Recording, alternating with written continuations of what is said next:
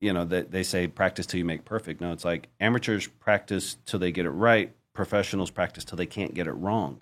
Hey everybody, thank you for joining us for today's episode of Real Estate Disruptors. Today we've got Scott Morse with Lamasu Leads, and Scott flew in from Colombia to talk about how to stop hiring bad cold callers. Now, I am on a mission to create 100 millionaires. The information on the show alone is enough to help you become a millionaire in the next 5 to 7 years. If you'll take consistent action, you will become one.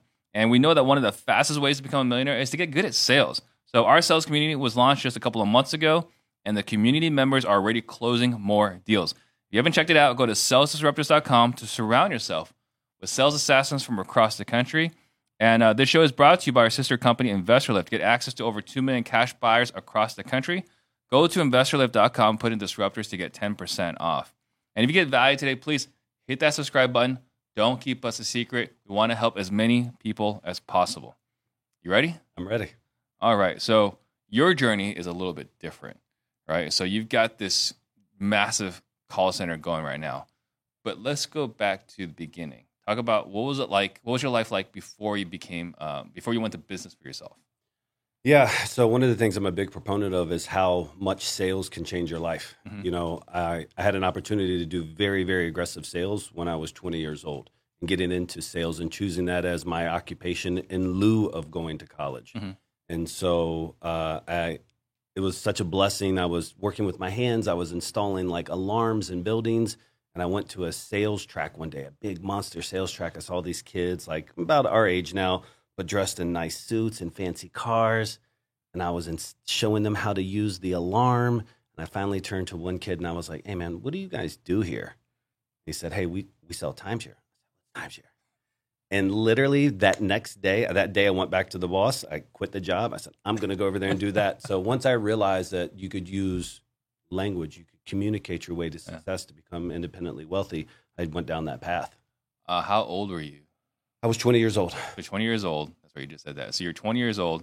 You start installing alarms and all these other things. Was it like a conference center where like they're having an event? No, it was their sales floor, literally their Okay. sales floor. They were bringing in, 50, 60 couples a day to pitch. And I'd never seen anything like that. I'd never been exposed to I didn't even really understand the fundamentals of truly aggressive sales. I didn't know anything about it. I just know that I saw a lot of kids who looked like me who had more money than me. And the only thing that they were doing is they were using their communication skills to be able to drive a result that they wanted. But yet I was the guy who was always instructed to teach people how to use the alarm system. So I was communicating too, but I was getting paid significantly less than these sales professionals over here. And they looked like they were having a better time anyways. Yeah. So just that day, that one day, thankfully I got the job to go install that security system. That's what changed my entire life path. What were you getting paid to install a security system? Gosh, I couldn't even tell you. It was so long ago. That was in 2001, so it would have been something very low hourly. Okay. And then you decided you're going to get into this timeshare thing. Yeah. Did you get the job? Oh, yeah. Yeah, All right. yeah. So they pretty much hire anybody. yeah, so it wasn't really an application process. Really more was like, just fill out this paperwork. Yeah, fill out this paperwork. Are you hungry? Are you willing to shut up and listen? I think they would have probably taken me no matter what, just because that's the type of thing. They have a high turnover. Oh, yeah. But most sales floors do. But there was a couple of people that saw something in me and really poured into me, and they mentored me. And it's just, those were the foundations of everything that's happened in my life since then, and sales. And then ultimately those led to other sales jobs and careers and leadership roles, et cetera, et cetera. But those fundamentals of just choosing, hey, I'm going to make sales my way out of this life that I have. I'm going to make mastering the art of communication something that benefits me and one day my future family. That's awesome. So talk to me about your very first sit at the timeshare. Oh, I did terrible. Do you remember it? I don't remember the very first, but I remember the very first few weeks of pain. It wasn't like I got right out of the gates and the very first person I talked to, they signed up. Yeah. I always tell my guys, you got to get the marbles out of your mouth. And so every time I have somebody that starts new with me, I know that there's a learning curve. But I remember one time they were offering this really cool incentive to my customers. Like the manager would always come over in timeshare. And so like the manager would come over and he would offer some cool incentives. And he was saying, hey, listen, I'm going to give you unlimited this and unlimited that. And he was really pouring it on. And at the table, I was like, oh my, this is the greatest thing. Oh my, guys, you got it. And I remember that got the sale. This was obviously, like week 2 or so. And then the manager comes to me afterwards. He was like, dude, great acting. Good job there. I was like, what do you mean? He was like, you don't know? He was like, no, everybody gets this. And just that click, though, for me, he was just like, but I need you to be like that every time I come to the table from this point forward. And I give away this thing that we're going to give away every time. I need you to always handle yourself like that. And I was like, okay, I see what these guys are doing. They're really putting on a Hollywood performance. Yeah. So when we train our guys today, we always talk about play Hollywood, right? Like you have a script, but let's go ahead and do it in a Hollywood fashion. So you were totally authentic. Totally authentic. And they're like, oh, man, if this guy thinks it's a good deal, like, I'm going to buy it. Exactly. So how long were you in timeshare sales? I did really, really well. Once I got it down, and I took it very seriously. It's something I studied and really attempted to master. And I found my mentors in books because back then, YouTube wasn't really a thing at all, right? But I found my mentors in books, and so I really started studying the art of sale and power communication. And I did that for about 2 years, and I was recruited out of that into something called the travel club industry.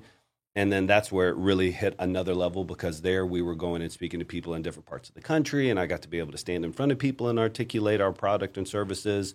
Got to be able to talk to people one-on-one. So 2 years in timeshare, and then the rest of the journey was in something called Travel Club. So going back to the timeshare deal, those kids wearing nice suits, driving nice cars. Yeah. Did you become one of those kids that was wearing a nice suit, driving nice cars? Yes. Okay, so you were able to do what you thought. Yeah. And I don't know if I ever got to the really nice suit side because then I moved to Florida and then there's just the gear change. This was while I was in Virginia. Yeah. Definitely got to the nice car, and I had this is back when you could get like the DVD installed in your brand new Acura. So I had like the new Acura and I got the DVD. I was just a young kid from a different place, and first time I had money, I was like, hey, let's roll. So one of the things I've heard a lot with timeshare is like they've got not the absolute best, but consistently one of the best sales training. For sure. So did you find that to be true where you worked at? Yeah, 100%. Okay. You still use those techniques or those things you learned from there? 100%. They're universal principles to sales and communications, irrespective of the product. And that's one of the things that's helped me a lot on my entrepreneur journey.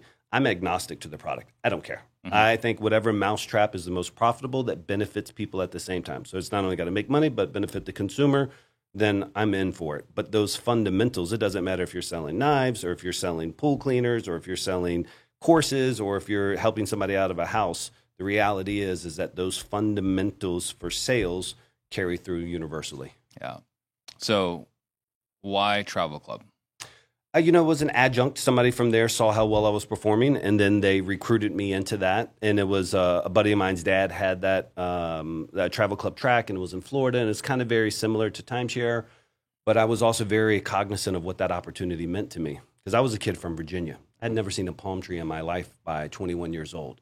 And so we just didn't grow up with a lot of, now, just saying those words, I think now at my house now it's surrounded by palm trees. Like it's so different what that journey means. But when I stayed at that house, I literally would sleep with the sales book underneath of my pillow. Like I knew that opportunity to get out of timeshare into this travel club, have this opportunity to have a leadership role was like a major milestone. So once I had that, I then dedicated myself to mastering what that industry I could do and then also improving my sales skills. If you can educate me, what is Travel Club? It's kind of like a timeshare. That's why I say it's adjacent to it, but it's essentially you pay a flat fee up front, somewhere between $3,000 to $10,000 up front to be able to get really good wholesale discounts on travels. So your cruises maybe 30 to 40% off. Your hotels, if people really knew what the net rates of hotels were for places like Travelocity, just allowed you net rates on a lot of different vacations out there. I'm trying to remember. I think World Ventures was the MLM that was being pitched. It was very similar-ish to that, except that we would invite people to a hotel. We would rent out a banquet hall. Mm-hmm. We would give them an incentive for coming in, and then they would come in and we would explain our product to them. But the whole point was to close today. And so for the first, really, my entire sales career, it's always been closing now, being able to build enough rapport, to be able to isolate objections, to be able to incentivize action today. There's always been a close today mentality, and that's helped a lot even in the real estate spaces. I've carried through all that. So there was more upside, though, in the Travel Club? At 21 years old, what do you do? It's just an opportunity. I was just a kid. I don't know if I really thought too terribly much about it. I knew that it was an opportunity to get away from where I grew up, and sales afforded me that opportunity. learning to communicate, to become a leader, to become a team lead, become a manager down there. It definitely afforded me more of an opportunity. I don't think I was really forecasting my life, but so terribly far out at that time. I was just a knucklehead with cash. But it definitely ended up being the foundation, the plateau that took me to the next level. And what was the next level? Next level was I worked for a man for about 10 years. I worked for him and mentored under him in that travel club. And then I had an opportunity to get into another campaign, which was timeshare exit, which was timeshare cancellation. And so it really came full circle because when I was a kid, I got people into it. And then later I got people out of it. Mm-hmm. And so I worked for him for 10 years. And it wasn't until, the best way to say it is, I started caring more about his company than I think that he did. Mm-hmm. And so I saw a lot of opportunities to add on revenue sources, and it just didn't click. And the day that I left, then he wanted to make me a partner in the firm. Instead of just doing override, now a true ownership equity. And I love the man. I respect the man. I owe him so much for my success today. But it was like, man, you should have made me that offer before I left, because there was rumblings and going on. And so I gave up. I was living in a high rise in downtown Orlando. At that, I was making sub 200, but I was making great money for myself at that time. And I gave it all up and then ended up moving to Illinois to start a timeshare cancellation company. And then that one really grew us to the next level. That stuff's in the news right now. Yeah. Right? What's the name of that company? Because Dave Ramsey's got caught up in it. Yeah, I tried, man. I pitched Dave Ramsey. He sent me a couple of cease and desists. So I knew the company he was messing with. Yes. I used to always say, you once you get a cease and desist, it's a badge of honor. Yeah. But, I got a couple of those. I respect it. Yeah. It's like, okay, all right, now I'll take my foot off the gas.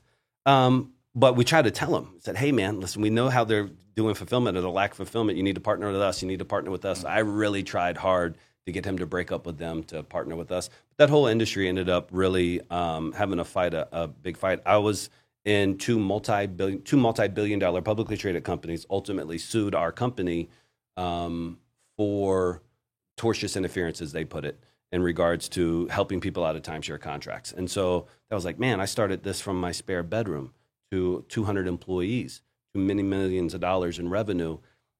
But again, for me, the whole point is those same sales principles that I learned at 20 allowed me to go from there to get into the travel club, to scale up the travel club, to work there for 10 years, to get into the timeshare exit, and then lead sales space to attorneys, scaled that up for 7 years, and then ultimately on. But it's just crazy for me because when I tell these kids that I'm training in my office now, like how sales can change their life. Sales is everything for people with no opportunity. Mm-hmm. And there are a lot of kids out there that they have the hustle muscle, but they may not be planted in the best soil. And so like if you don't have a lot of opportunities around you, learning to communicate and the sales mastery and goals mastery, it was a game changer for me. And I'm a very ardent supporter of all things sales. So talk about it, right? I mean, I know we're going to get further into it later on the show, but, bringing an opportunity of a soft skill like sales, right? It's not a hard skill. You're not putting on a hard hat. You're not swinging anything. Yeah. Right? It's a soft skill. But you're presenting these soft skills to people with otherwise not a whole bunch of different options. So talk to me about how that experience has been and what it means to you. I think that one of the things that it does for a lot of people is it gives them confidence, and confidence really is the backbone of any communication. But once you can learn how to articulate yourself, and even sometimes it's not the words, it's the space between the words. It's the pause. It's being able to understand. And at some point, it can be almost an unfair advantage, if you will, when you can articulate yourself in such a way that the recipient of your communication will take the actions that you want them to take. Mm-hmm. And so you never have to really argue with your girl anymore who wants to go out where you want to go for dinner or whatever. You can communicate that to a way. And so there's a lot of kids out there, there's a lot of young men and women out there that choose other pathways because they don't know that, hey, listen, if I just study some of the core basic principles and I work my butt off, because even when you can be a great orator and have crappy work ethic and you're not going to succeed. Yeah. You need it for both. And so that's why I try to share with these kids. It's like, hey, these fundamentals that you learn, it's going to help you in your relationships with your parents. It's going to help you with your relationships in your love life. It's going to help you with your relationships with your bosses, your colleagues. And then ultimately, if you decide to be an entrepreneur on your own, ultimately help you lead and be comfortable standing in front of 200 to 400 people and then communicating at scale. Yeah. Um, so when you see, these kids, you're talking about having success with it. Yeah. Like, what is that? How's that affecting you? It's something that's been a new concept for me lately is that my why has always been the last name Morse. Mm-hmm. My last name's Morse. So it's always been my kids, my spouse, my parents, it's myself. It's always been my why. Strange thing happened when I moved to Colombia. And all this happened out of an accident. I really never planned to move down there to start and have 200 and some kids. But even yesterday, I got a text message from a young lady who was just saying, hey, thank you. Because of you, I've been able to move out and I have my own apartment. And I have these kids who get their first cars. And I have these kids who get their first motorbikes. And I have these kids who now support their parents. And it's like, it means a lot to me. Mm-hmm. Because the sales skills, to bring it back, that I learned there, that I've now scaled up this company with, and now I'm teaching them. That's my new why. I didn't know that was going to be my new why, but that means more than the revenue. It means more to impact somebody's life from something that happened to me because I installed a security system 2 decades prior. It's kind of mind blowing for me. It is insane. All my Zoom calls are recorded. This is kind of the way it is. And my VA Mon, he just breaks them all down. Like he sorts them to different folders, right? Just randomly. We have a Zoom folder in Dropbox, and he just puts it in the right thing. And like some of them is like, coaching call for this, coaching call for that. Some was like, like a personal call with this person, right? And as he was sorting it, and he looked at it, he's like, "Hey, Steve, I want you to know, like, that cold call center is legit." I was like, "You worked with them? Like, what do you mean?" He's like, "No, like I could see in the background, like that is a legitimate cold call, a call center, right?" He's like, you can see like this is a real business. This is not like a, hey, let's just start a cold calling company, right? Yeah. And then he said he can see the joy in your face every time they ring the bell.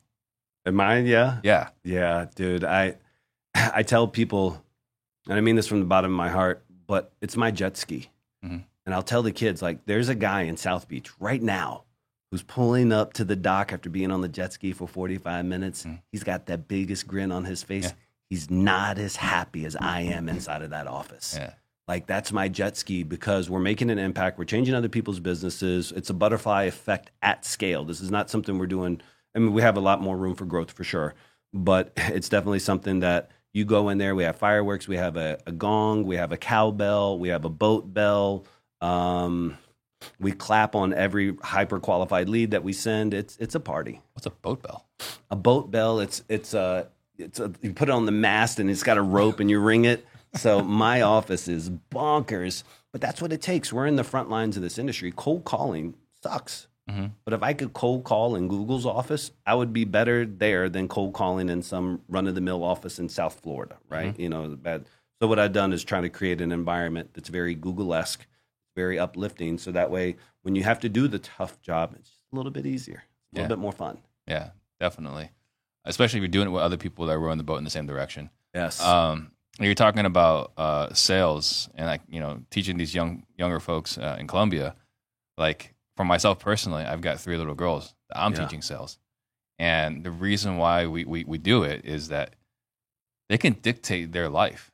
They can choose how their life's going to go if they can master how to communicate effectively. It's just crazy like how important this skill is. And even like we have guys in our office. It's just funny that a couple of the guys are they moved. One bought a house, one moved an apartment, and they are negotiating like crazy on OfferUp. Yes. Right. And they're showing me these messages. Like it's fascinating. It's not only are they negotiating on OfferUp, right, getting these people down significantly, but like like Inception, where you go like next level. Yeah. So now they're using sales skills against salespeople. Mm-hmm. Right. So when they feel like the conversations or the negotiation is not going to work, they'll just hit them with I'll think about it. Yeah. And the sales guy knows. I'll think about it. Like this negotiation's over, and then they'll come down. Yeah, it's great. Just crazy how next level these guys have gotten. It's something. The sales skills. So crazy is that when I'm doing it for business, I'm very, I think, lethal when it comes to negotiations or sales. However, when I'm going to buy something, I don't know what happens. I'm the easiest lay down. If I like something, I just I buy without any hesitation on something just because I don't know. I love the show. I love to be, as long as I'm not being victimized, I want to see it. I want to see them do the takeaway. I want to see them talk about scarcity. I want to see them, hey, it's today only. I just love it. Yeah. Oh, definitely. It's that it is an experience. And like, a comment made by my team member yesterday, because I'm back on the phones right now. Right. Our team's a little bit smaller. I'm back on the phones. He's like, you sound joyful on the phone. I was like, I sound joyful? It's like, yeah, like it can sound like you're like, having like a fun time. I was like, Yeah. I mean, I am having a fun time. Yeah. Right. Because sales is now a game. Right. It's like before that excitement you have when you sit down at the poker table, you got some, Yeah. you come in, you buy, and you get some chips, you start playing Yeah. poker. That's how I feel. That's how I view sales now. Yeah. Great. Yeah. Okay. So at some point though, you got into high ticket closing. Yeah. So talk to me about high ticket closing. Yeah, high ticket closing for me, and I don't know what the true definition of high ticket is out there for the industry, but anytime you're taking thousands of dollars of credit cards in one clip, it's high ticket sales to some degree. And so we did that once we started selling leads to attorneys, because ultimately what ended up happening is in the timeshare space to leads to attorneys, and then ultimately into the REI space. But we just led our teams of being able to extract from customers anywhere between $4,000 to, I don't know, $20,000 or so. And majority of the time, 1 day pitches. But once we were able to start doing that, to us, there's nothing more beautiful than swiping a credit card or getting credit card digits over the phone. I mean, 16 digits, read them from left to right, and then just getting those numbers. Or we actually used to have a check printing machine where they would give us the details, and then we could print the check right then and there on our desk. And that smell, there would be like this chrome type. It would just, you printing checks. So anyways, I loved it, but it's all the same stuff. It's just a matter of helping people. Truly, first off, you got to really be helping them. I think that if you pitch with conviction, really sales is that much easier. I've been blessed to be able to avoid anything where I wasn't able to be able to say it with conviction. Like, hey, listen, this will impact you. It's a win-win. It's got to be a win-win situation. But yeah, we've grown a lot in that. What were you selling at that time?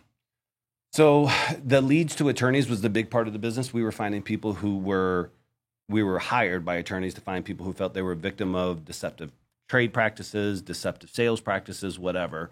And again, adjacent to the timeshare exit industry. So I did that for about 7 years before I finally got into the real estate space. Yeah, and it's funny, right? To go from timeshare exit to deceptive sales practices. Yeah. Well, we knew it all. We could see it all. Yeah. And so that was one of the beautiful things. It's like, okay, I've been able to be in the industry close enough to be able to see the goods and the bads.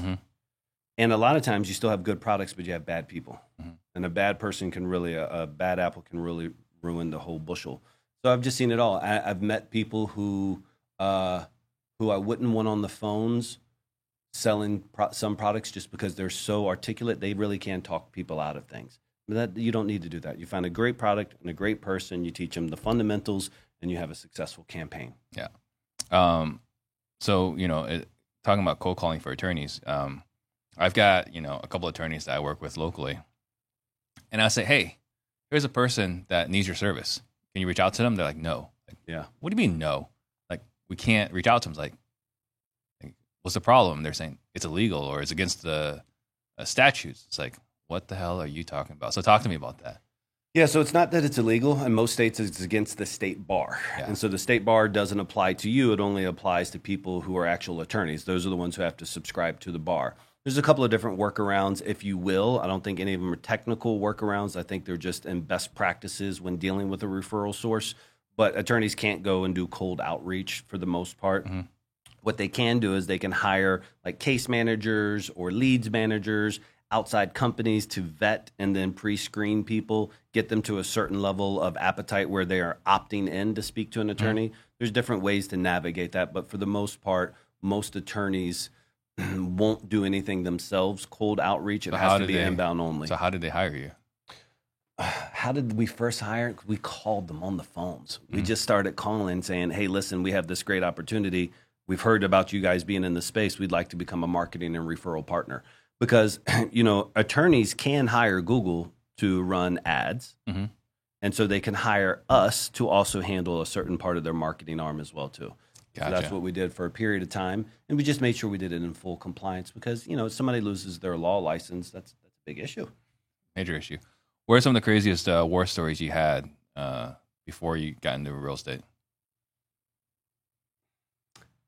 We had a lot of crazy stories with helping consumers. I think the one that sticks out the most, unfortunately, is actually no, that was a sad one. One time we helped the congressman, one of the Congress ladies, excuse me, for the state of Florida. So she was a representative. She was a Congress lady for the state of Florida, and it's like I felt so good about that. Because it's like, hold on, wait a minute. And I was like, dude, we got to get her testimonial. And so we were able to get a testimonial from her. And so it was just a matter of like most people in any industry be like, oh, Lord, we're helping a politician. This is kind of crazy. But what later happened, truly one of my craziest stories. So they're passing laws to try to put our industry out of business. And we're like, we got to stop this. Let's go find us a politician. They got their own lobbyist group. Let's go find a politician. So we're able to get in touch with somebody out of Tallahassee, one of the congressmen. He invites us to lunch in Miami, him and his whole crew, and it's myself and my business partners at the time.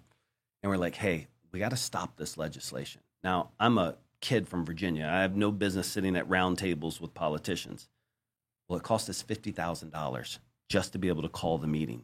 So we have a check in our hands, sit down at this big fancy seafood restaurant. And I just remember when my business partner, because we're awkward. What do we know about? They don't call it bribing. They say political contributions. What do we know about political contributions? And so he hands the check over to the congressman directly. And he's like, oh, I can't take it. And then he takes it real quick and he passes it to the other person. But I just remember that awkward moment where we passed $50,000 over to a politician. And I was just like, what has happened with my life? Like, how did it go from that alarm to now making $50,000 political contributions to stop a law to hurt? I said, okay, we've hit a different level here. This is different. This is different. And ultimately, we were able to get the law, prevent it from being passed, whether it was exactly us or not. But he promised us that day, don't worry, not going to make it through. Yeah. Crazy. That's how the sausage is made. Yes. So you only learned about wholesaling just a short time ago. Yeah, about 3 years ago. Okay. And so at that time, you were still working with the attorneys? Yeah, I was still doing the attorneys. Yep. Okay. And so how did you hear about wholesaling? So because of other regulatory headwinds and lawsuits, that ended up going to the wayside. And as that's going out, a dear friend of mine who actually worked for me at the travel clubs years prior, is a gentleman named Alex Cazada. He was on your podcast recently. And me and him have always maintained really great friendship. He's an entrepreneur that I've always enjoyed just being cordial and friends and buddies with, et cetera, et cetera. And he knew that I was going to be looking for a new opportunity. And he was just like, man, he was like, dude, you got, and I had loaned money for rehabs and stuff throughout the years. Like I knew what he was doing, but I didn't really pay attention. And he was just like, man, if you'll just take this product and put it into your ecosystem, Scott, dude, we'll kill it together. And so I took a couple of weeks with him, sitting in his office, just understanding exactly what it was. And once I saw enough, I was like, dude, let's roll. So without him, I wouldn't have gotten into this space for sure. So he's wholesaling. He's wholesaling. And he's like, hey, take your skills and put it somewhere else. And partner with me. Yeah. Yeah. Okay. And so how seamless was that? It was pretty fucking, excuse me. It was pretty. It was, we rocked and rolled, man. We did significantly, I don't want to share his numbers, but from his previous year to our first year, we did really, really monster numbers right out of the gates. And he was already doing really good for him and his brother. Him and his brother were already in the business. They were doing great. And I love his brother. He's a great entrepreneur as well, too. I just was able to bring in some technology, some sales processes, and more importantly, I think just a different mindset, just because I just had a very monster mini 10-figure a year business.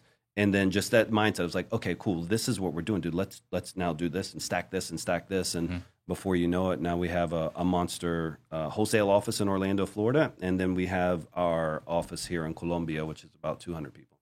And did you have that office when you first got into wholesaling 3 years ago? He had already the Colombia office. No. That came as an accident. After like 4 months of playing in this industry, we were doing PPC. My expertise is I really, really love PPC. I can dial in PPC campaigns. And we started outsourcing cold calling. But every place we outsourced it to sucked. Like I hate it. I hated the results that we were getting. I was spending more time screaming at people like, what is this? Like, I can't take my closers' time away from closing deals to hunt through the BS that you sent to be able to find the 1 out of 80 leads that I would consider a lead. So ultimately, after a couple of months of that pain of dealing with people, I was like, I'll just go. I will go to Colombia, because we had found one office that was okay-ish at it in Colombia. Like, dude, I'll go to Colombia. I'll start up a campaign. I'll retire for a couple of years down there. No biggie, whatever it may be. And I'll launch it. But it was only supposed to be 6 to 7 agents for myself. But ultimately, it just now is morphed into this big thing. But it was because I was solving a problem that I had in my business, which was underqualified leads into my closers ecosystem. Talk to me about underqualified leads. What this industry calls a lead, I call a data record. And so it blew my mind, because people would be like, hey, we sent you 4 leads. I'd be like, but we never got any of them on the phone, and none of them wanted to sell. And one person, it was their cousin who used to live at the house 2 years ago. Like, you didn't send me 4 leads, buddy. You just sent me my data back, and you confirmed the phone number. That's all you did. I sent you a sheet, and you said, yes, this phone number works, and yes, it's that person. So once I started training people, hey, I needed you to do this and to this and to this. And so what I realized, again, is what this industry calls a lead, I call data. What this industry calls an opportunity is what I call a lead. And so it's just a matter of raising that bar, or in reality, lowering the lead funnel. Like, I want my closers talking to leads at the bottom of the funnel, not the top part of the funnel. It's a humorous description of you just confirmed the phone number. That's exactly what they do. I think a lot of cold calling companies, their feelings would be hurt if you describe it that way. So one of the things we talked about on the show was how to stop hiring bad cold callers. Yeah. So obviously you've had interactions with multiple people in the space. What are you seeing people do a lot of when you say, or biggest mistakes when they're trying to hire a cold caller? I think there's a lot of mistakes that you can make as the person who's hiring them. But I don't think that's necessarily where the focus should go. I think the focus should go on the people that are providing the services. And one of the biggest things that really rubbed me the wrong way when I got into this industry as an outsider is how quickly I was able to see that everybody was white labeling the same people from somewhere in the Middle East. And what was happening is I would find people who are like, yeah, I hired this company and they kind of sucked. So then this other guy, I bought his thing, and then I hired this company, and then they kind of sucked. So I hired this. And I'm like, bro, you hired the same people 3 times. It's the same pig with different lipstick on it. Like, is it? Is that what happens? It's definitely what happens. And so it just blew my mind. I was like, okay, so all these people out here are just selling the same package thing over and over and over, putting a different brand on it. That's not cool. And then I think there were some lead continuity issues. So it's hard, because I hired them at once as well too. And they said they were located in one country, found out they were located in, I'm not here to go too specific on them. Anybody can reach out to me. I'll tell you in private. But I think that there's a responsibility on lead providers to actually just be transparent. Like, I'm in my office daily. I moved my family down there. I live down there. To me, we're a boutique firm, so we don't really handle the masses, if you will. But I think that's the first thing, is the responsibility needs to go there. If I were somebody who was looking to hire, I think the goal is to do an in-house team yourself first. Get that, when I say in-house, I mean where you directly manage them, where you have full oversight and control over them. And then once you get to a certain size, then find somebody like myself or one of my competitors or myself who's a true enterprise level call center. Because at a certain scale, you need to be able to focus more on doing revenue producing activities than lead generating. But for most people's initial journey, I love to see they hire one VA, they get it mastered. Cool. Then they add 2 of them, they get it mastered. And then they get the 3. But right around the time you get like 4 or 5, that's when you're like, oh, I need to hire Lamasu. Because that's the time where it's now taking more of your time than it is beneficial. It's time to turn it over. Now you're managing people. Yes. What does enterprise level mean? So for me, it means an abundance of technology and training that doesn't exist anywhere else in the industry. So enterprise level, for everything from our tech stack to how we without getting too technical, but how we swap outbound ANIs, how we're monitoring live spam likely, how we have our map pen feature where people can view their leads, how they're popping up on the map, how they're popping up by scores.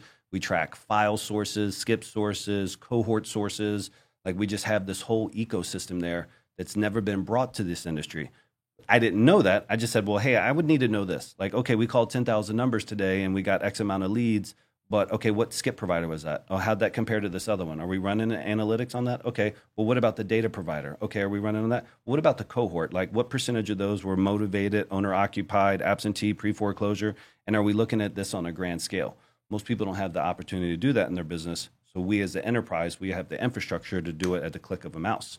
And so that's when we say we bring enterprise level, we're bringing that to all of our affiliates out there. Yeah, and I think that's super key because that's something that we do internally. Exactly. Right? It's like, okay, so here's a list of people to call, right? And then whether we're skip tracing it with this service or that service, we don't know. We have to audit periodically. Hey, you know, are we still liking this skip trace service, right? So I think there's that, and then you're saying cohort. So you're saying who's the occupant? Is that when we say cohort? So for me, cohort means what motivator sources are there. Mm-hmm. And so you'll have somebody who's like, hey, I'm dealing with a guy right now who just bought a list in Indianapolis, and his buy box is very narrow because he only wants to feed one particular hedge fund. Mm-hmm. And so his availability of motivators are very negligible. He's pretty much got all owner occupied. He doesn't have many pre-foreclosure options. He doesn't have many probate options. He doesn't have many divorce, water shut off. He's missing a lot of those cohorts because his search criteria is so small. And so for us, when we have a little bit more free room, we can say, hey, listen, for this campaign, he's going to need about 50,000 records every quarter. Okay, let's pull cash buyer density search. Let's see what type of motivators those houses were. Let's now look at our call center data. What's performing best in this region? Okay, this list is performing best in this region. And then we can advise somebody like, hey, out of 50,000 records, we would suggest you buy 25,000 of this, 12,000 of this, 8,000 of this, 3,000, blah, blah, blah. And so those different motivators are what we call cohorts in our business. So you guys are actively tracking this At scale. Okay. I think that somebody on Wall Street one day is going to catch wind and be like, we need what you guys got down there. Yeah. Well, definitely. I mean, if you're tracking that level of data, and that's the advantage of running a larger company is that if you're providing service to multiple people, you can kind of see what's working, what's not working. It's like Jason Lewis, with Investor Machine. Yes. And I just love when I talk to him, he's like, oh yeah, that direct mail piece won't work in Phoenix. It'll work in Jacksonville, but it won't work in Phoenix. Like, how do you know this? Like, because we have clients in Jacksonville and Phoenix. Yeah. Right. So it's amazing once you have enough data, you can see like, okay, this will work over here. This will work over, or this will probably work over here. This will probably work over there. But we don't see this kind of stuff work in this particular region. Yeah. I definitely see it on cold calling. There'll be people who call me up with certain markets and I'm like, buddy, that's going to be tough. Like, we just can see it on the calls to answer because cold calling is basic KPIs. It's like how many attempts to an answer, how many answers to a lead, how many leads to contract. Mm-hmm. And it's just like, and that in some markets, I can take that same amount of attempts and produce 15 leads. But in this market, it produces 3. Mm-hmm. And so there's just institutional knowledge. Like you said, when you're at the scale, we're doing about 1.8 to 2 million dials a week. Mm-hmm. A week out of our office. Yeah, $2 million is a lot. Thanks.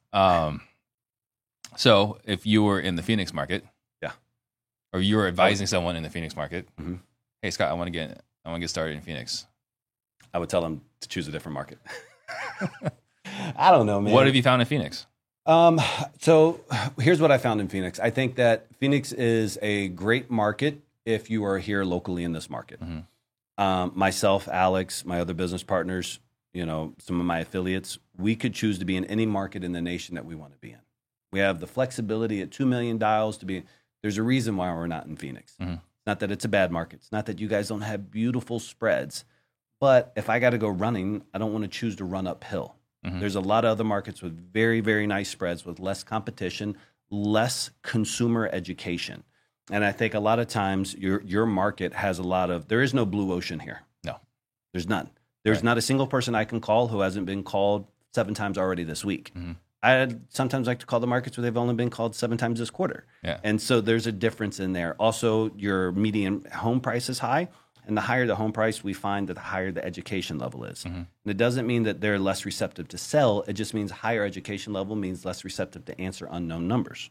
So even though ours aren't spam likely, it's still an unknown number. This is not people in a community in which burner phones are prevalent, so therefore they always answer unknown numbers. And so what I would just say is that if you're here locally on the boots on the ground, great. I think that matters a lot. I've watched a lot of people try to come in from, let's say, Virginia into Arizona and Phoenix. You're going to get your teeth kicked in. Yeah, I don't know why anyone would ever do that. Cost per deal here is so high, and your cost per lead here is very, very high. Do I think that you can be successful cold calling? Sure. On any other marketing channel if you put enough effort behind it. But realistically, I don't like it for myself, and I don't like it for my clients because there's such a bevy, there's such a buffet of other beautiful markets if you're truly virtual as we are. So, I mean, if you were to pick another market right now. I don't want to blow up too many of my affiliates. So I'll speak in generalities because I know the hottest markets in the nation. Yeah. Steve, I got 2 kids in the Northeast.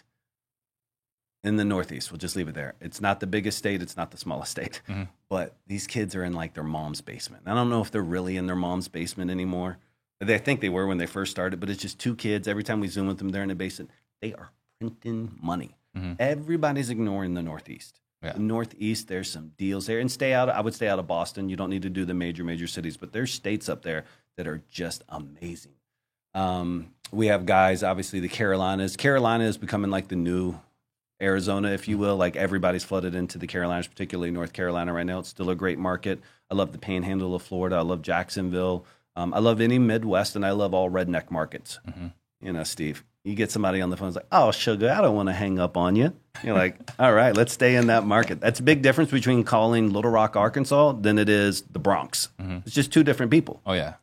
So, yeah, I like the Northeast right now. I like the Midwest. Texas is still great. I'm not a big fan of Arizona, Nevada, or California, although I do have some big clients in California. Yeah. You know, someone was saying like they loved when they went over to Arkansas. They actually specifically they went to Arkansas. They're like, yeah, you know, we're going from Arkansas to Phoenix. When they were in Phoenix, they're getting hung up on, they're getting cursed out, this and that, and then they go to Arkansas. I was like, well, no, it's not the right number, but I hope you find them. That's great. Yeah. So now, talk to me about building the culture, right? Because I mean, again, watching what you guys have done there is impressive. So talk to me about the culture you built over there. Yeah, you know, somebody the other day said, hey, Scott, what's your one superpower? And I hadn't really thought about that in a while. Before I would think, oh, entrepreneur, et cetera. I think it's building a sales culture. I think that that's something I've been so ingratiated in, and I've been so deep in many different sales cultures. I think that's something that I'd like to think that I do really well at. And building a sales culture in another culture was definitely dynamic. But I think everybody still wants the same thing. People want to be challenged. People want to see a reward for that challenge. People want to be held accountable. One of the things I always tell my team is people don't do what you expect. They do what you inspect. And so one of the things in our office is we've built a culture of oversight. Not oversight because I'm a helicopter boss, but oversight because there is another level to it. There's always an opportunity for refining yourselves. And when you're in a steel sharpens steel type of environment, and you're in an environment where the weak people don't want to stay in that environment. You know, like if you underproduce in my office, it's not that we're going to laugh you out of there, but you will feel so much pressure to want to be up there and have your name and clapping for you that you will either weed yourself out or you will adhere to our principles to be able to elevate yourself. So building a culture, it's been a great blessing there. Yeah, and I got exposed. I mean, I heard about you before, but I got exposed to you because, you know, you and I were both speaking in the same room at Collective Genius. Yeah. Right. So we had Travis on Eric's team, and then you, and then myself. And I'm watching this like, wow, like that's a real company. Thank you. Right. Like when you look at most call centers, most cold calling companies, they tend to be VAs and they tend to be like sporadic. Yeah. You know, it's like, you look at these spy movies, like they're cell sites, right? Like we're going to activate the agents, right? They're all over the country or the world. Yeah. But you have like an actual location. So I really appreciate like the presentation you made because I could see how proud you are of the culture. one of the things that I really appreciated was the soccer ball. So, talk to me about the soccer ball. Yeah, and so there's probably 8 of them in my office. Every team lead has one, but we have a soccer ball, and on every little diamond of the soccer ball, there is a objection on there. And then so what we'll do is we'll just go up to everybody. We'll either stand in a circle. We'll sometimes come up to them while they're in the middle of one of their calls or between calls. We'll throw them the soccer ball. They'll catch it, and then boom, they have to read out whatever rebuttal is right there. And then they have to give that objection. So like, how did you get my number? I'm busy, not right now. You tell me what it's worth. I'm not going to tell you. All the different common rebuttals that they get are on that soccer ball. And it's just a way to train them because people, they say practice till you make perfect. No, it's like amateurs practice till they get it right. Professionals practice till they can't get it wrong. Mm-hmm. And can you be walking down the hallway and all of a sudden somebody throw you a soccer ball, get it, answer it, and then continue your conversation? Yeah. That level of understanding your objections and rebuttals is what we strive to accomplish at my office. How are you training your people to be at that level of preparedness? So we have a whole university. Like we have, some of the video content, I really should promote it or show it a little bit more, but we have about 32, I think, actual desks, where the thing flips down and we have a professor or teacher that stands up in the front. But we spend 2 weeks on just real estate 101, full classroom style, digital learning, in-class learning, paper, test, everything. So we start with just 2 weeks of real estate. Then we go into 2 weeks of sales fundamentals. And then they go into a soft 30, only work in my campaigns. And if they can graduate from that 60 days, then they can go into general population out there with the rest of the phone assassins. Got it. Okay, so first 30 days, strictly training. First 30 days, strictly classroom training and some, role playing, obviously. But the first 15 days are real estate 101 because I have to take kids who don't know what the word yard sign means, have them understand what a soffit is, or an awning, or a gutter, or a shutter, or a stud, or what the word underwater means. No, it doesn't mean you have a house by the river. Yeah. And so being able to train these people. And when I first hired VAs out in Philippines or Egypt, it was like I would hear chickens in the background. And it's like, what is this? I would listen to recordings. You would hear chicken in the background. And I remember one call I listened to from a VA where the guy was like, oh, it's down to the studs. And this girl had only heard the word stud, I assume, from like Hollywood movies, like A Handsome Man or something. And she was so thrown off. And she was like, what? There's studs? And just her struggling like stud means handsome man and not like stud as in it's down to the 2x4s. Mm-hmm. And so to make sure that our guys never do that, they spend a month in really classroom training before they can have the opportunity to even soft hit the phones. Yeah. The other thing too I liked in your demonstration was that whenever, even besides the soccer ball, right? Like there's other things that are said, and in you guys, is it intake? What do you guys call it? But whenever this is said, you just click on this, and then. Yeah. So one of the most awkward things in any conversation is lack of fluidity. Mm-hmm. And so we have what we call our word track built into our intake form. And so our word track, even if it's like, it has like seller personality types, right? It's like seller is talkative, seller is reluctant to speak. So like we can just click these buttons while we're in the word track to be able to provide our affiliates all these notes on the seller. So that way, when you get one of our leads, it's like our average intake call is like 14 to 17 minutes long. Mm-hmm. But the notes on top of that you get are so exhaustive. Now, if we were sitting there manually trying to, okay, ma'am, can you hold on 1 second? Seller is very, you wouldn't want that. So we've really built out our technology. So our word track is built into our form. Our calculators are built there, and we can have a high-level conversation. Yeah. So, anyway, yeah, I was really, really impressed with that Thank you. Conversation. So, one thing that you mentioned with me was that you don't want to bring in everybody, right? Like, you could, go and create ads. You can go have all these people come through, but you don't really want everybody to come through. You don't want all the wholesalers. No. And it's very strategic because, like I said, this is my jet ski. I don't want to be miserable. I want to work with awesome people. And dude, some of my affiliates are some of the biggest and best in the game. They're cool guys, gals. And I know that I'm their strategic partner. I'm not their call center guy. I don't ever want to be somebody's call center guy. I'm your strategic partner. Either we're going to do this to be like highly profitable and rock and roll and create an impact, we're just not going to do it.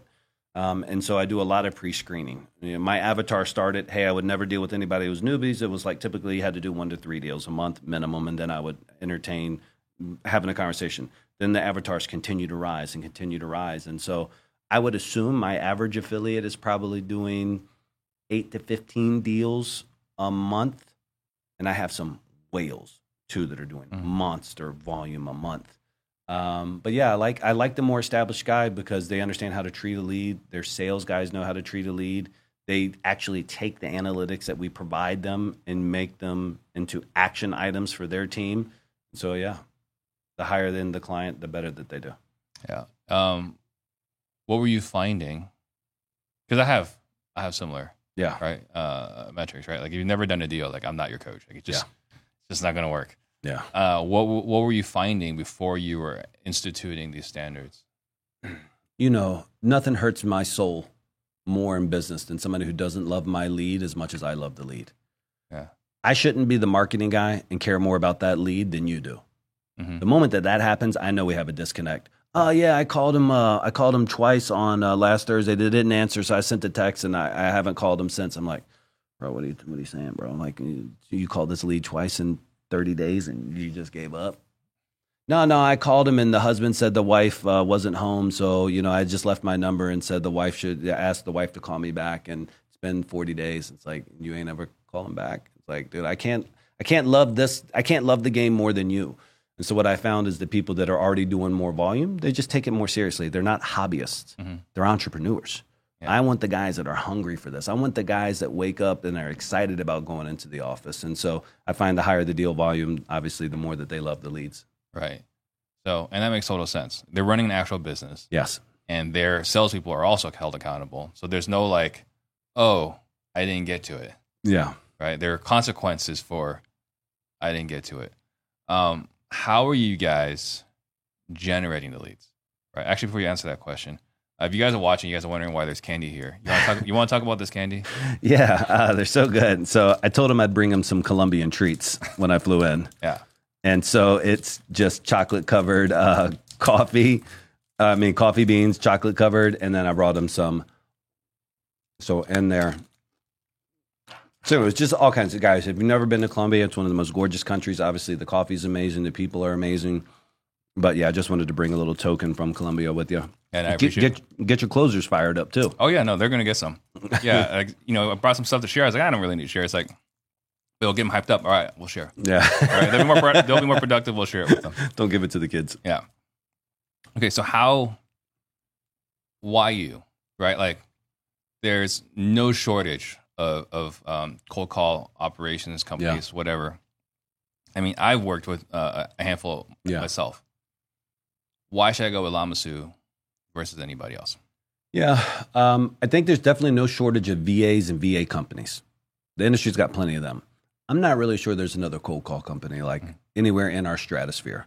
We're true. Everybody works in-house, 200 people in-house. If you haven't seen Instagram at Lamasu Leads or lamasuleads.com, you can see a lot more behind the scenes.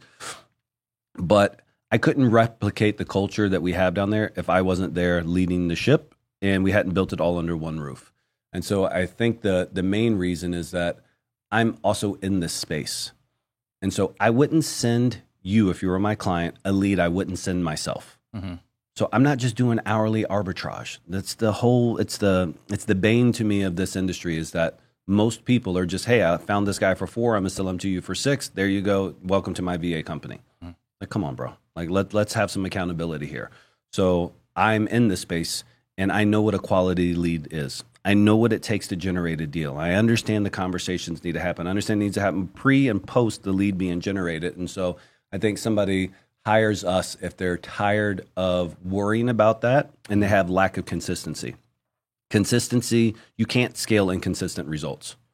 You just can't. There's no way. It should be this amount of cash equals this amount of dials, which equals this amount of leads, which equals this amount of contract. And once you have consistency, now you actually have a cost per deal. And then you can say, hey, we want now more of those. And can we afford more of those? So, yeah. So if I hire Lamasu, am I getting number of hours of work or am I getting leads? What is the deliverable when I work with you guys? Yeah. So it's the dials. Mm-hmm. So the number of dials that you get. And so like I think our smallest package currently is 3,000 dials a day or 2,500 dials a day. I'm unsure. I'm sorry. That's our smallest package. Most people are in higher packages. But so depending on the market, that amount of dials will equal X amount of leads, and then X amount of leads always equals a certain amount of contract. But yeah, people are paying for dials, and they're paying also obviously not to have to train anybody. They're not managing the dialer. They're not swapping out phone numbers. They're doing nothing other than after we've set up the tech structure that we have to integrate into their CRM, literally just accepting the lead, or we live transfer. God, I love live transfers. Nobody in this industry was doing live transfers. I said, man, what's wrong with you guys? If I got Gladys Smith on the phone and she wants 42% of ARV, and she's ready to talk to somebody now, you guys tell me I got to send it to you and wait for your closers? No, let's get integrated into your phone system. I'm live transferring Gladys Smith to you now. Yeah. So we do that as well. Was that a challenge, like making that happen? It wasn't a challenge. It was mind-boggling, though, how many people are like, yeah, our closers, we typically have a leads manager who calls them first. And so our closers don't talk to leads first. I'm like, bro, fire your leads manager. What do you need a leads manager for? If your leads are good enough, they should go directly from the source to the closer, depending on maybe if you're face-to-face or virtual. So that was my biggest thing, is helping people understand, like, no, bro, if the lead's good enough, let's start pitching right away. There's such things as one call closes. These things happen. And if not, you should go from lead to conversation to building rapport, then do your diligence, research, whatever, and then close.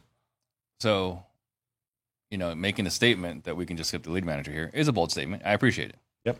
So what is the exact quality of the lead? Like, how are you what about the lead makes you so confident that we can just hand this off to a closer? The inverse side of it is, why do lead managers exist in the first place? Sure. I think the bulk reason why is because leads weren't qualified enough. It was mainly just, hey, this number and this name matched. So I call it a heartbeat in a home. Most VAs in wherever countries, but most VAs, people who watch this have VAs who send heartbeats in a home. They have a heartbeat, they have a home, there you go. What are you going to do with that other than clog up your system? So then you have to hire a leads manager, which is VA number 2. Yeah. And then VA number 2 is going to call them up and say, hey, did you at least have a price, or did you have a ballpark? Okay, they're a little bit more warmer. Now I'm going to send it to my closer, which you've really made VA number 3, because he shouldn't have been talking to 90% of them anyways.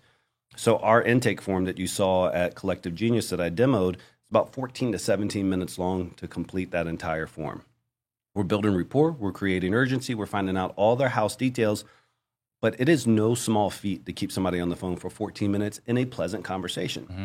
At the end, we obviously get a motivation, which you talked about well in your speech, motivation, a timeline, and then 100% of every lead that I get out of my office, we get a seller asking price. Mm-hmm. So we have a price, and then we gauge that, we score their price. A price, a timeline, a motivation, and they finished a 14 to 17 minute call. Yeah. So what kind of expectations are you setting for your clients on the leads that are coming across? No higher than 1 out of 20. Yeah. When I send you my national, I have guys that are 1 out of 12. Occasionally somebody will send me like, hey, I'm 1 out of 7 with your leads this month. I'm like, well, next month you're going to be 1 out of 25. Like, I know how this works. Yeah. On average, blended, you should never be higher with a Lamasu lead than 1 out of 20. Mm-hmm. Which still, after all that work, it means you got to go through 19 no's to get one yes. Mm-hmm. It's just the reality of it all.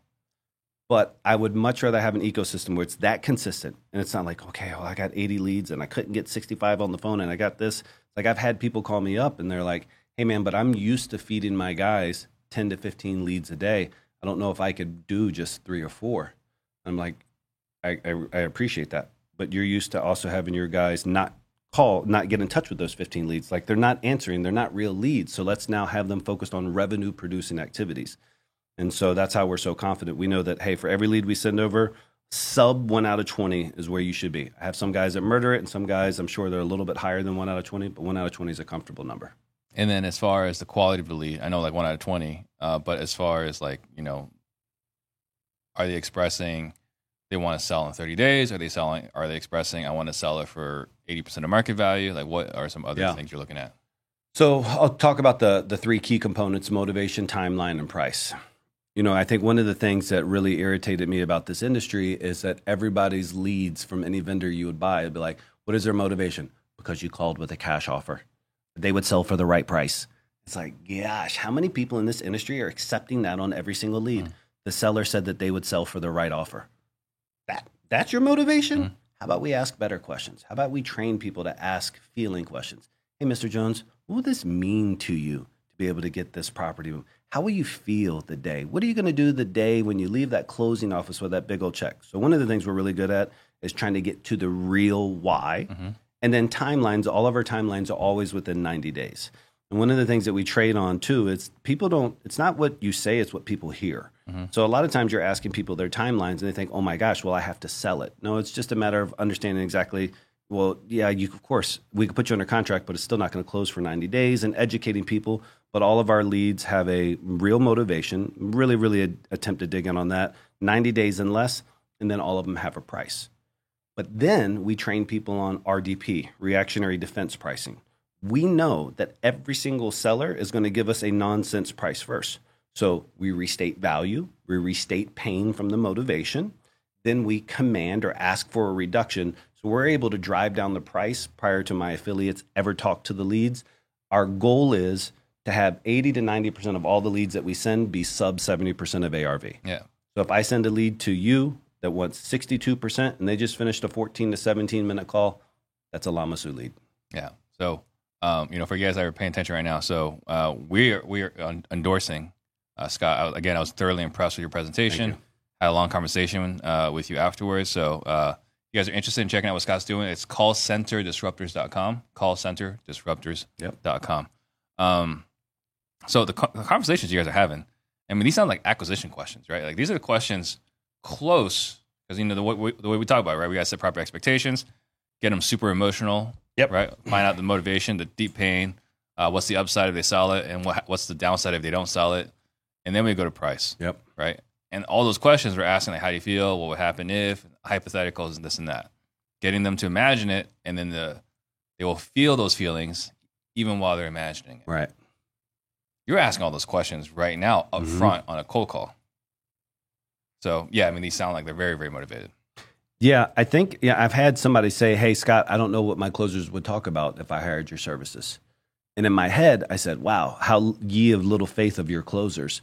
Because my objective isn't to make the closers consultation 1 minute shorter. If they dare cut a corner because of my leads, they have failed and broken the system. It isn't for you to have a shorter consultation. You still got to build rapport. You still got to create value. You still need to talk about everything that you would normally do. You still need to do. It's just to put you in front of better leads on every single call, not to shortcut. Wholesaling's already the shortcut. You can't shortcut the shortcut. Yeah. Just follow the process. Sure. And then you're wearing, a shirt that says Lamasu. Yeah. What does Lamasu mean? Thank you for asking. I get it a lot. So this is my last great company. So I've had two bigger companies before. One was the timeshare exit business and then the lead sales business. And we've always had mascots in my company. The last one was an eagle. The one before that was a lion. So this is it. This is my grand finale, if you will. And started researching the first time eagle and a lion ever appeared together as a god or a deity ever in mankind. And it goes back to Assyria, which is now modern day Iraq. But so 5,000 some years ago, the Assyrians had a deity called Lamasu, which was a lion and an eagle together. And so the reason why I chose those two animal spirits and then this is just because I always we train our staff. We're not hyenas, we're lions. We're not scavengers. We're not laughing. We're out there and we eat what we kill. So we're lions and not hyenas. We're eagles, we're not ducks. We're not waiting for breadcrumbs. We're not flying low, we're soaring high. And so for us, every one of my guys know, hey, listen, we have the spirit of a lion, we have the spirit of an eagle. These two things mean something. This is a protector spirit. And so we created Lamasu Media with that intention. I like it. What were some of the biggest victories you've experienced in this journey? In the real estate space? In your entrepreneurial journey, sales and entrepreneurial journey? It's very easy. Because of sales. Maybe 6 years ago, 7 years ago, Christmas morning over Zoom, my parents, myself, my wife, my parents were on Zoom in Virginia, and we were here in Fort Lauderdale, Florida.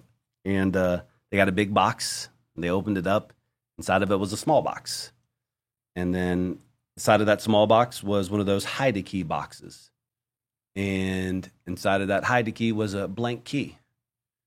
And underneath of that blank key was a check pre-written out for a significant amount of money and I bought my parents their first house. I mean, I didn't buy their first house, but I was able to buy my parents a house for Christmas.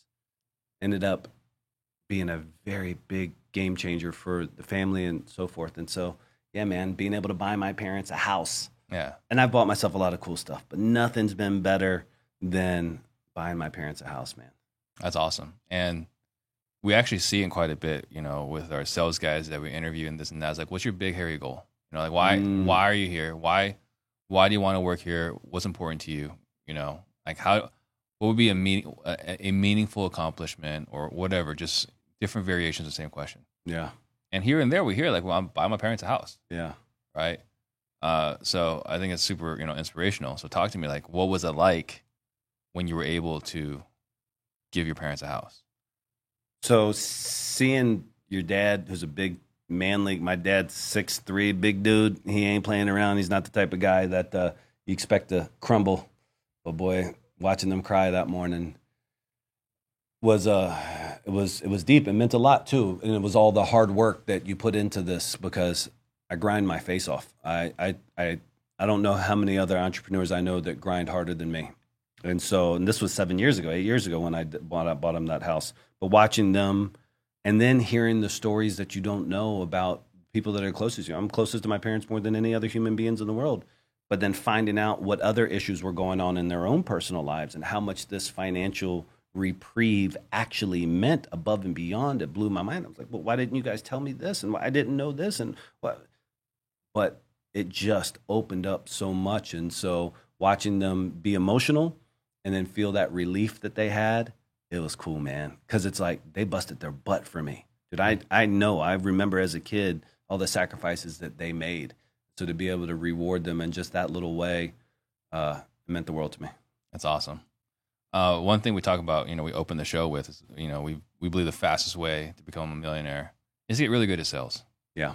So you obviously have had a unique experience. Talk to me, you know, your perspective on that message. You know, I think that sales is a craft like any other craft. Like you want to be the best at basketball, you want to be the best at purse making, you want to be the best at anything. It's going to take repetition and dedication. And so I buy my guys sales books all the time, but what's the point of buying a sales book if you don't read it and if you don't put it into action?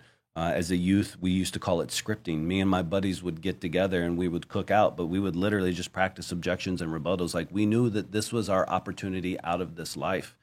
And so I think that to get good in sales, you have to do it. You consume and then execute, consume and execute. And it's really changed my life. Yeah. I mean, that's one of the things that the message that or what we're hanging our hat on is that sales is the only way you can make more money without spending more money. Amen. Right? Like you've got the leads, you got, or I guess put another way, right? Like most operators have got their marketing dialed in one way or another. It's pretty close, yep. Right? Like it's not like one guy is significantly better at marketing. Like these are slight edges yes. in marketing, right? Operations, pretty slight edge now because you look at in Collective Genius, you got some massive, massive operators. And the difference between someone like Eric Brewer's operation versus mine is night and day. He's far ahead, right? Yeah. But the map is there, and we are closing that gap over time. Yes. So then if operations is a gap that can be closed, or at least closer, and marketing is a gap that can be closed, probably the easiest gap to close, then the difference between a good sales team and a bad sales team is the sales people. Yeah. So, I mean, how do you feel about that? You know, if I were to give any newbie advice in this industry, and I'll tell you why in a second, but it takes time to take homes. Mm-hmm. And too many people want to go fast through this. This is these people's biggest assets that they have for the most part. This house is the biggest financial decision that they'll ever make, and they made it twice, when they bought it and now when they sell it to you. And I see so many people that want to just slam through the consultation. I know when I first got into this industry, there was a guy who was pitching the 7-minute and less offers. My God, he did so much damage to this industry. So much damage to this industry by that being the concept that he was teaching. Wow. Because it takes time. You want to build rapport. You want these people to choose you and then to understand why they should choose you. And so I think for the lack of sales oversight, understanding people's KPIs, but also it's a lot of the blind leading the blind. Mm-hmm. It's also the reason why I love people who have hired other cold calling companies first, because now they can appreciate ours. Right. Like if you're just a big baller, you spent all this money on TV, and all of a sudden you come over to us and we're your first cold calling company, it's going to hit different. Mm-hmm. But if you've struggled the past couple of years and you're like, oh my God, you come over here, we're the best of the best. So my issue is that I have a lot of people in this industry, I think, who they themselves as the CEO or the sales leaders have never really taken the time to buy the courses, to study the courses, to do the same things by following in guys like your shadows, to learn sales and then teach it. Every CEO should be able to pick up the phone and close the deal themselves. Yeah. If you're an owner operator in this business and you can't pick up the phone and close the deal yourself, I think you're going to have a problem. Right. No, I think absolutely that's true. I mean, how can you teach or inspect Yes, what you can't do yourself? exactly. What is your why? I know you touched on it a moment ago, but what is your why? You know, personal, professional, I have a couple of them. I think my overarching right now is what type of impact I can make on the youth that surrounded me. So whether it's in Colombia or my family, whether it's, one day when I come back to the States, but I'm blessed enough that if I don't want to work, I don't have to. I'm blessed enough that if I wanted to walk away from the industry, I can. But I get up and push myself every day to lead by example because I want these kids to see what's possible. And I'm not the shining example of everything, right? But there's a lot of what I love telling the kids is, who in here thinks they need more money? They need money more than I do. Who in here thinks that they need a car more than I do? Who in blah blah blah? Who in here? So then why am I the hungriest guy in a room full of two? Why is the guy with the most money the hungriest person in this room? And I say that with love because I'm pushing myself the way I want them to push themselves. Because if they can push themselves in my shadow and beyond, then they'll have everything that they want out of life. And I truly believe, and this is an adage for mine from way back, if you help enough people get what they want out of life, you can get everything that you want out of life. So I'm helping as many of these kids, I hope, get everything that they want out of life by being a good example, by sacrificing and dedicating for them, so that way they're inspired to do it for themselves and for their family and their kids. Why is that important? For them to accomplish that? Dude, this is personal kind of thoughts that I've always, but in 2 generations, 3 generations, who am I? Mm-hmm. And my own great-grandkids will probably never know my name. Yeah. And so to be able to have this type of ripple effect in the pond of life right now by helping so many kids' lives, it wasn't my original objective. It's always been kind of selfish. It's just myself, my family, et cetera, et cetera. But now seeing the impact that I can have here, and it's just by sharing my story, and it's just by leading by example. It's fairly easy, and it's a challenge that I want. I want to see how many kids, I love what you said, is create as many millionaires as you guys are creating.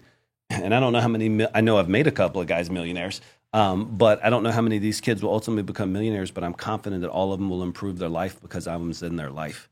And that's what's going to matter. I take screenshots of all these beautiful messages these kids send me, and I know one day, God bless me, I'm able to exit life the way I want to, and I know that, but I'll just go through that phone in that folder, and I'll just read all these messages of all these kids' lives that I've impacted. It means a lot to me. Yeah, and I like what you said. You don't need it. You can stop today, right? It's when I first got started, I got started for greed, right? I'm not going to sugarcoat it. I got started for greed. And then the first time you make an impact on another human being, that's addicting. Yeah. Right? You want to do more of that. That's way more fulfilling than dollars. Yeah. And then the other thing too, we haven't really talked about this very much on the show. Actually, we haven't talked about it at all. So you wouldn't even know about this if you guys didn't watch the show with Alex Quezada. Yeah. You have real estate. You have businesses. You don't need this. Yeah. At all. So when you come on here and you're talking about Lamasu, you're talking about cold call center and all these different services being a provider, a partner, a strategic partner for another operator, you actually don't even need the business. Right.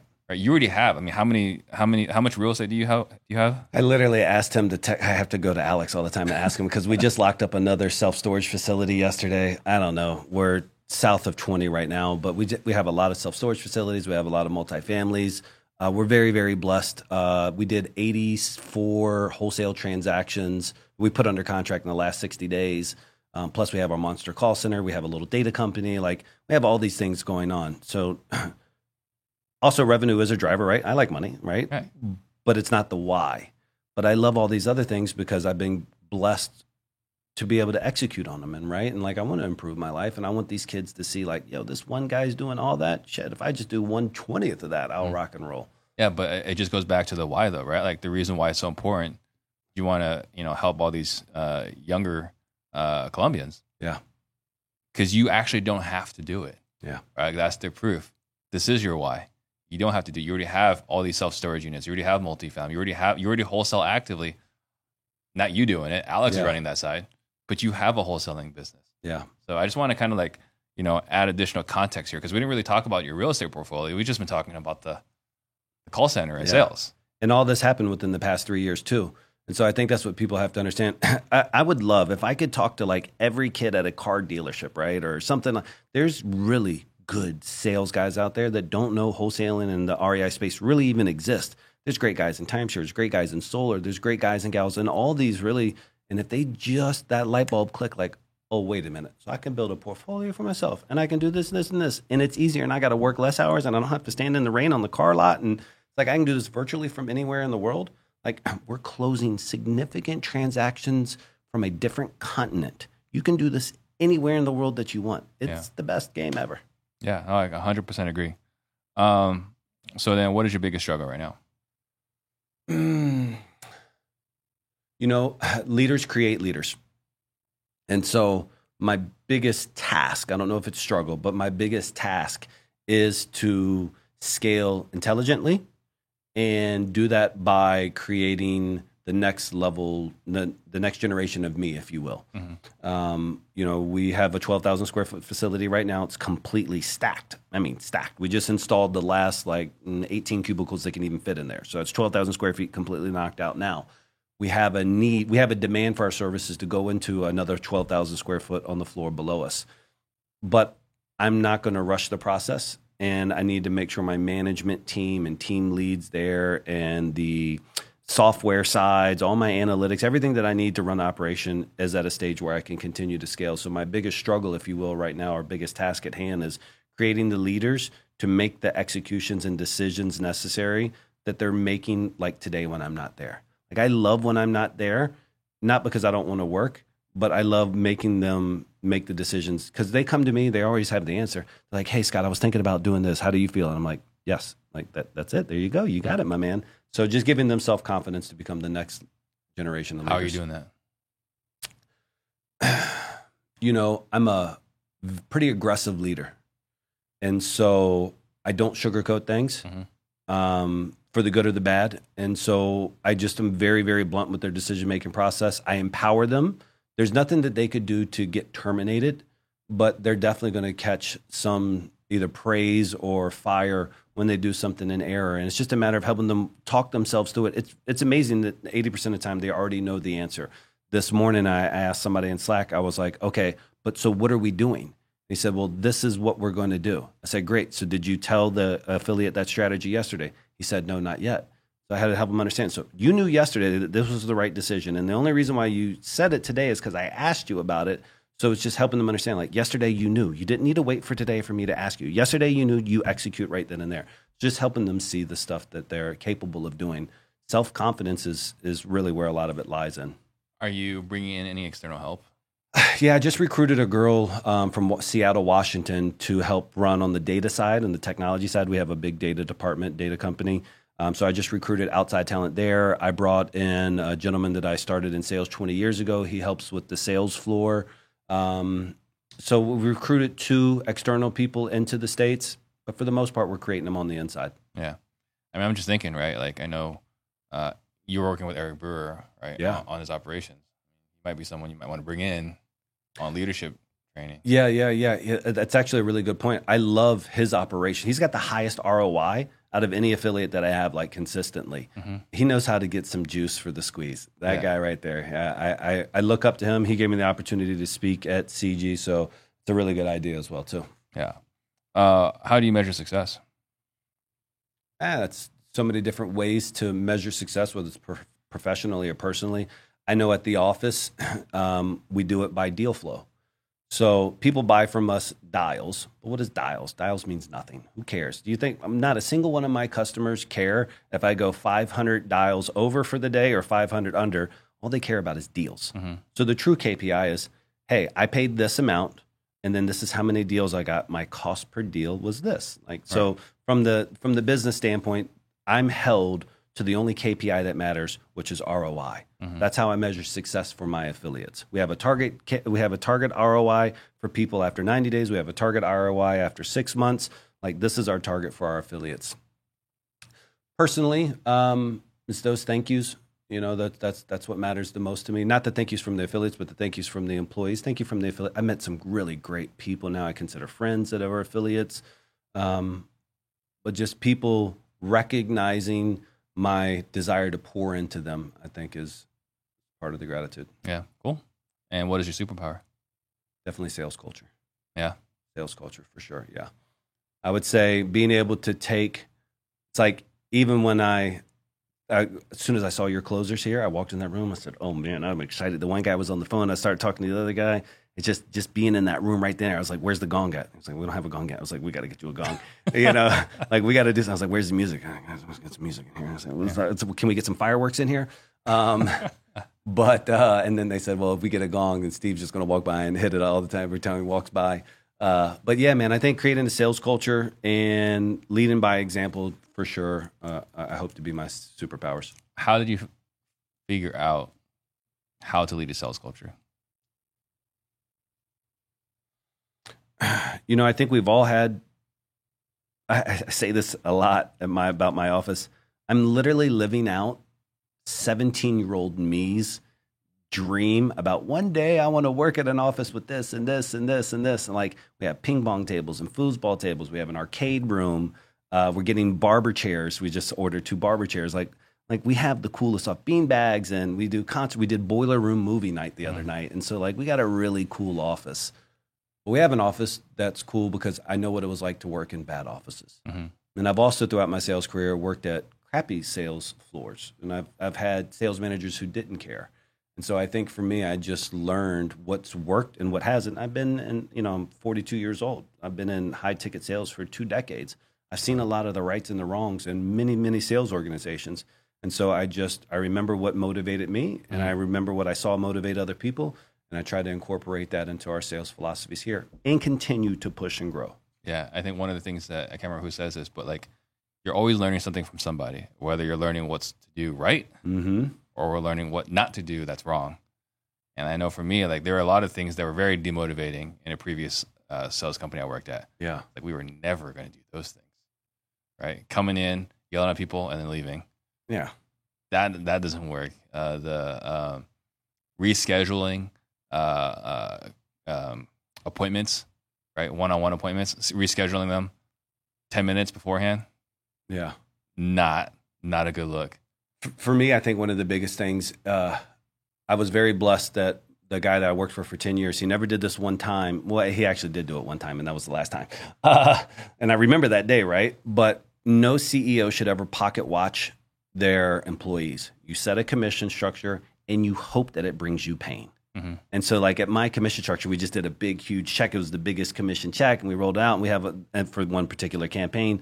But it's like, as a leader, you want to set those types of incentives, and then don't make it so where it's touching the moon with the stick, like, oh, they'll never hit it. But it is being able to give people an opportunity to make commissions, to have a really commissions-driven floor, and then be happy to have to pay it. Because there's some companies out there that have ceilings on commissions, or they've structured it in a way where you can't really hit it all the way. And it's like, no, man, like, these kids are here. They're giving you their time to make money, offer a fair commission structure, stick to it, incentivize it, and always offer new and creative commissions. Yeah, I've never understood it where the owner or somebody is upset at how much their salespeople are making. It's like, you realize that's revenue, right? Yeah. And you're paying them a percentage of what they brought in. Yeah. It's not like this is a new check you had to write. I've never understood that mindset. What is your biggest regret? So I appreciate that question. I I think it's hard to answer it honestly, because I think every regret has an opportunity for a level up. And so I think this is one of the things that drives people in my life crazy. It's not that I can't be wrong or do something wrong, but I know that inside of that error or regret is an opportunity for equal or bigger growth. And so I was never supposed to be in Colombia. I was never supposed to go in the REI space. We were sued by 2 multi-billion-dollar companies. I was already picking out private planes. We had a bill of sale. We had a letter of intent to sell the company for $52 million. I'd been making great money, bought a castle, a legitimate castle. Anyways, everything was great. And then we got sued and lost all that. And so at one point I could have been like, oh, I regret ever getting in the lawsuit and all this other stuff. But I don't. Because had that not happened, then I wouldn't have the life that I have today in Colombia with all these kids and a beautiful house and beautiful daughters. And so it's tough. It's not that I don't have any regrets, but I don't regret any of my regrets. Mm-hmm. And everything that's happened, whether by choice or by force, it's led to something that I've been able to grow into something more beautiful because of it. So, yeah. What about failures? Where are the biggest failures?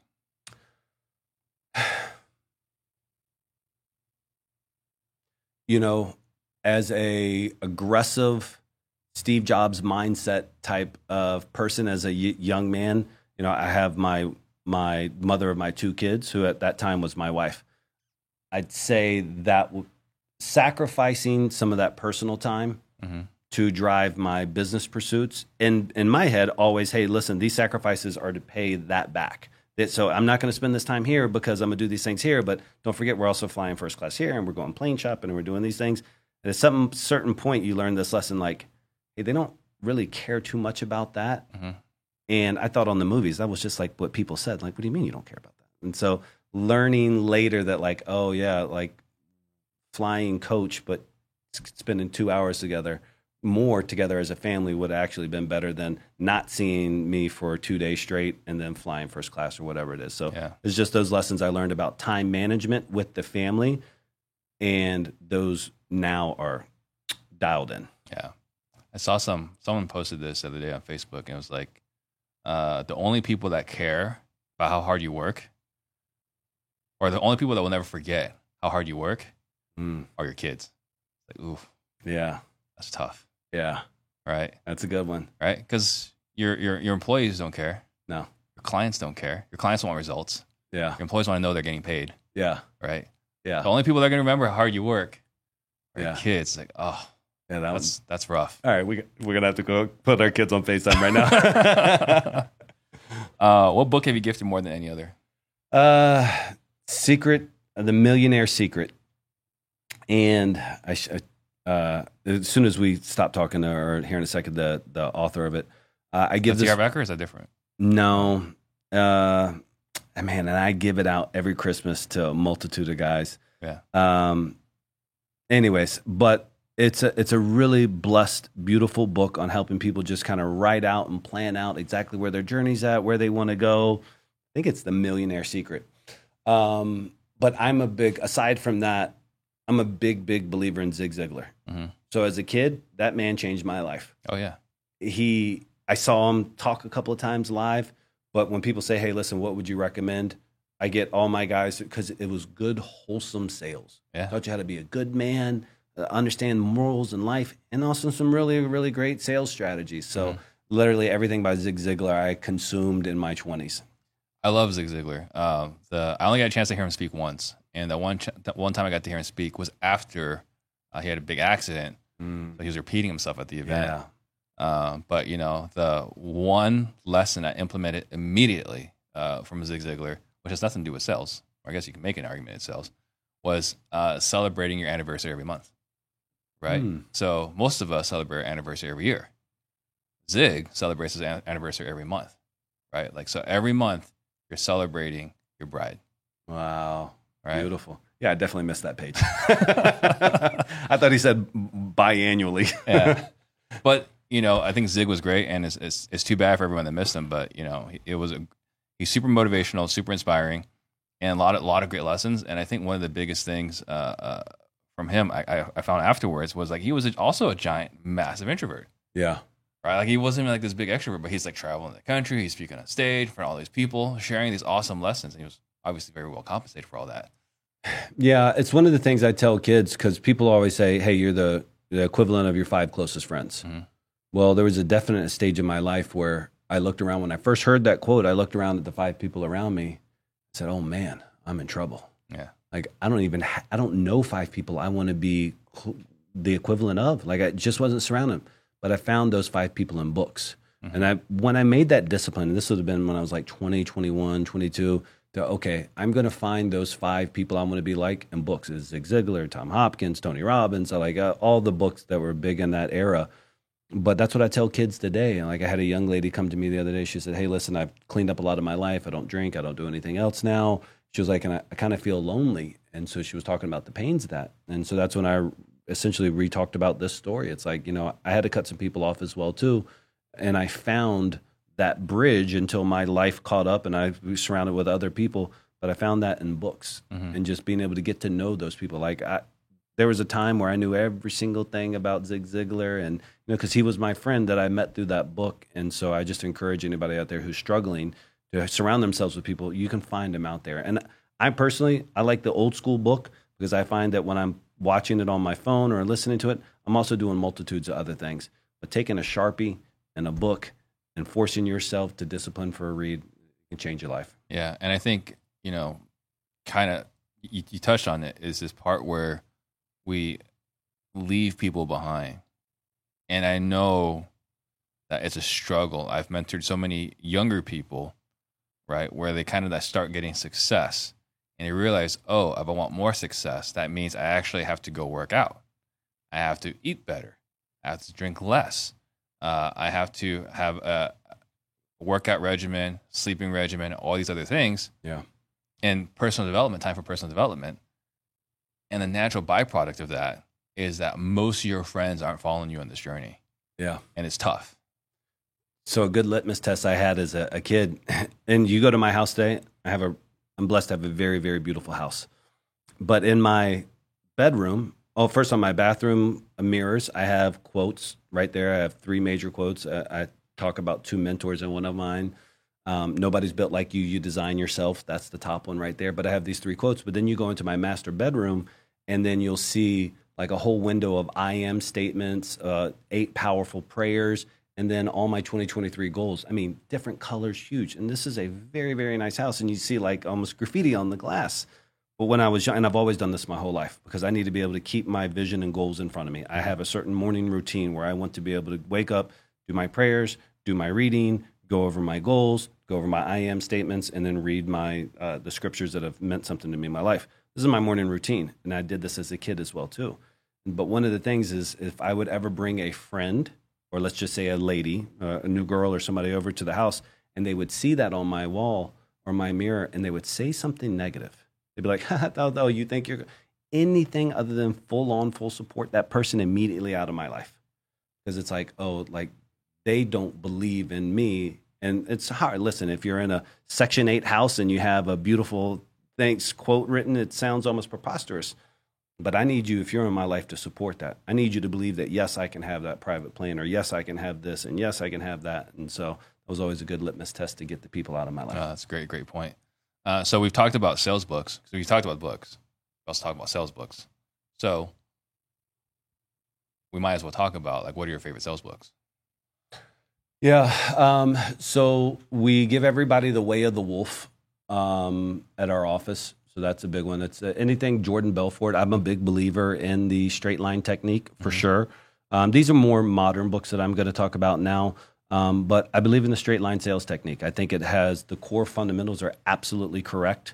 I think that training people to understand that, hey, listen, you have to go from A to Z. You can't just skip around. And you go off, you just come right back. And you go off, and you come right back. So I'm a big believer in that. And also the mentality. We have a big TV that hangs down, and I'll put on Wolf of Wall Street at the front of the office just to get people hyped up and stuff. It sucks when it gets to the naked scenes because it makes everybody uncomfortable.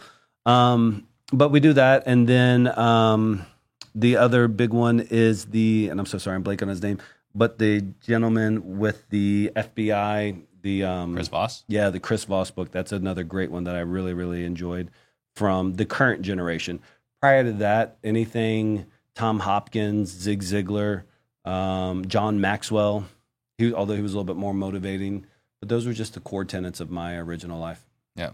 So I want you to think about the message you want to leave everyone with. Make a couple of announcements. Guys, if you got value today, please subscribe, comment, share, right? Every little bit helps. We're trying to help as many people as possible. And we do have our live event coming up. Let's see, I think it's next week, actually. So Friday next week, I think we have like 1 or 2 spots left. I'm not like trying to oversell this. We have 1 or 2 spots left. If you're interested, go check out disruptors.com/salesdisruptors. What are some last thoughts you'd like to leave everybody with?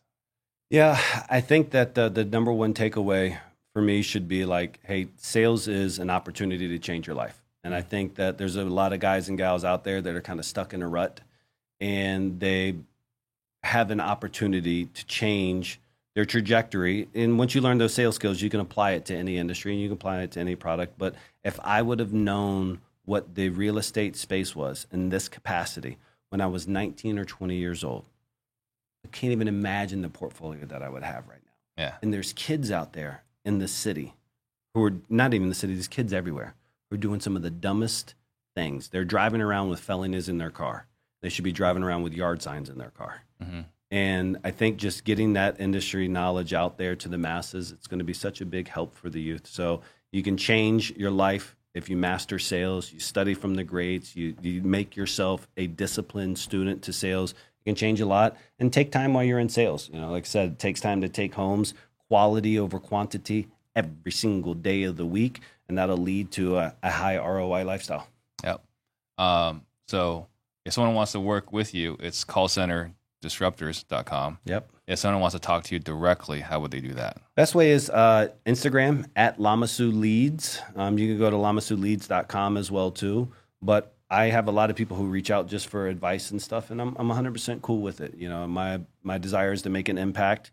Most people who reach out to me actually don't qualify yet to work with us because they have to be a certain avatar and do a certain amount of volume. But yeah, man, anybody that I can help, they have a question, they got positive something from this, just reach out to me on Instagram at Lamasu Leads. I respond to all of them right now currently myself. That's awesome. Very cool. Thank you very much for coming on. Bro, appreciate it. Thank you guys for watching. See you all next week. Shout out to Steve Train. Jump on the Steve Train. We real estate disruptors.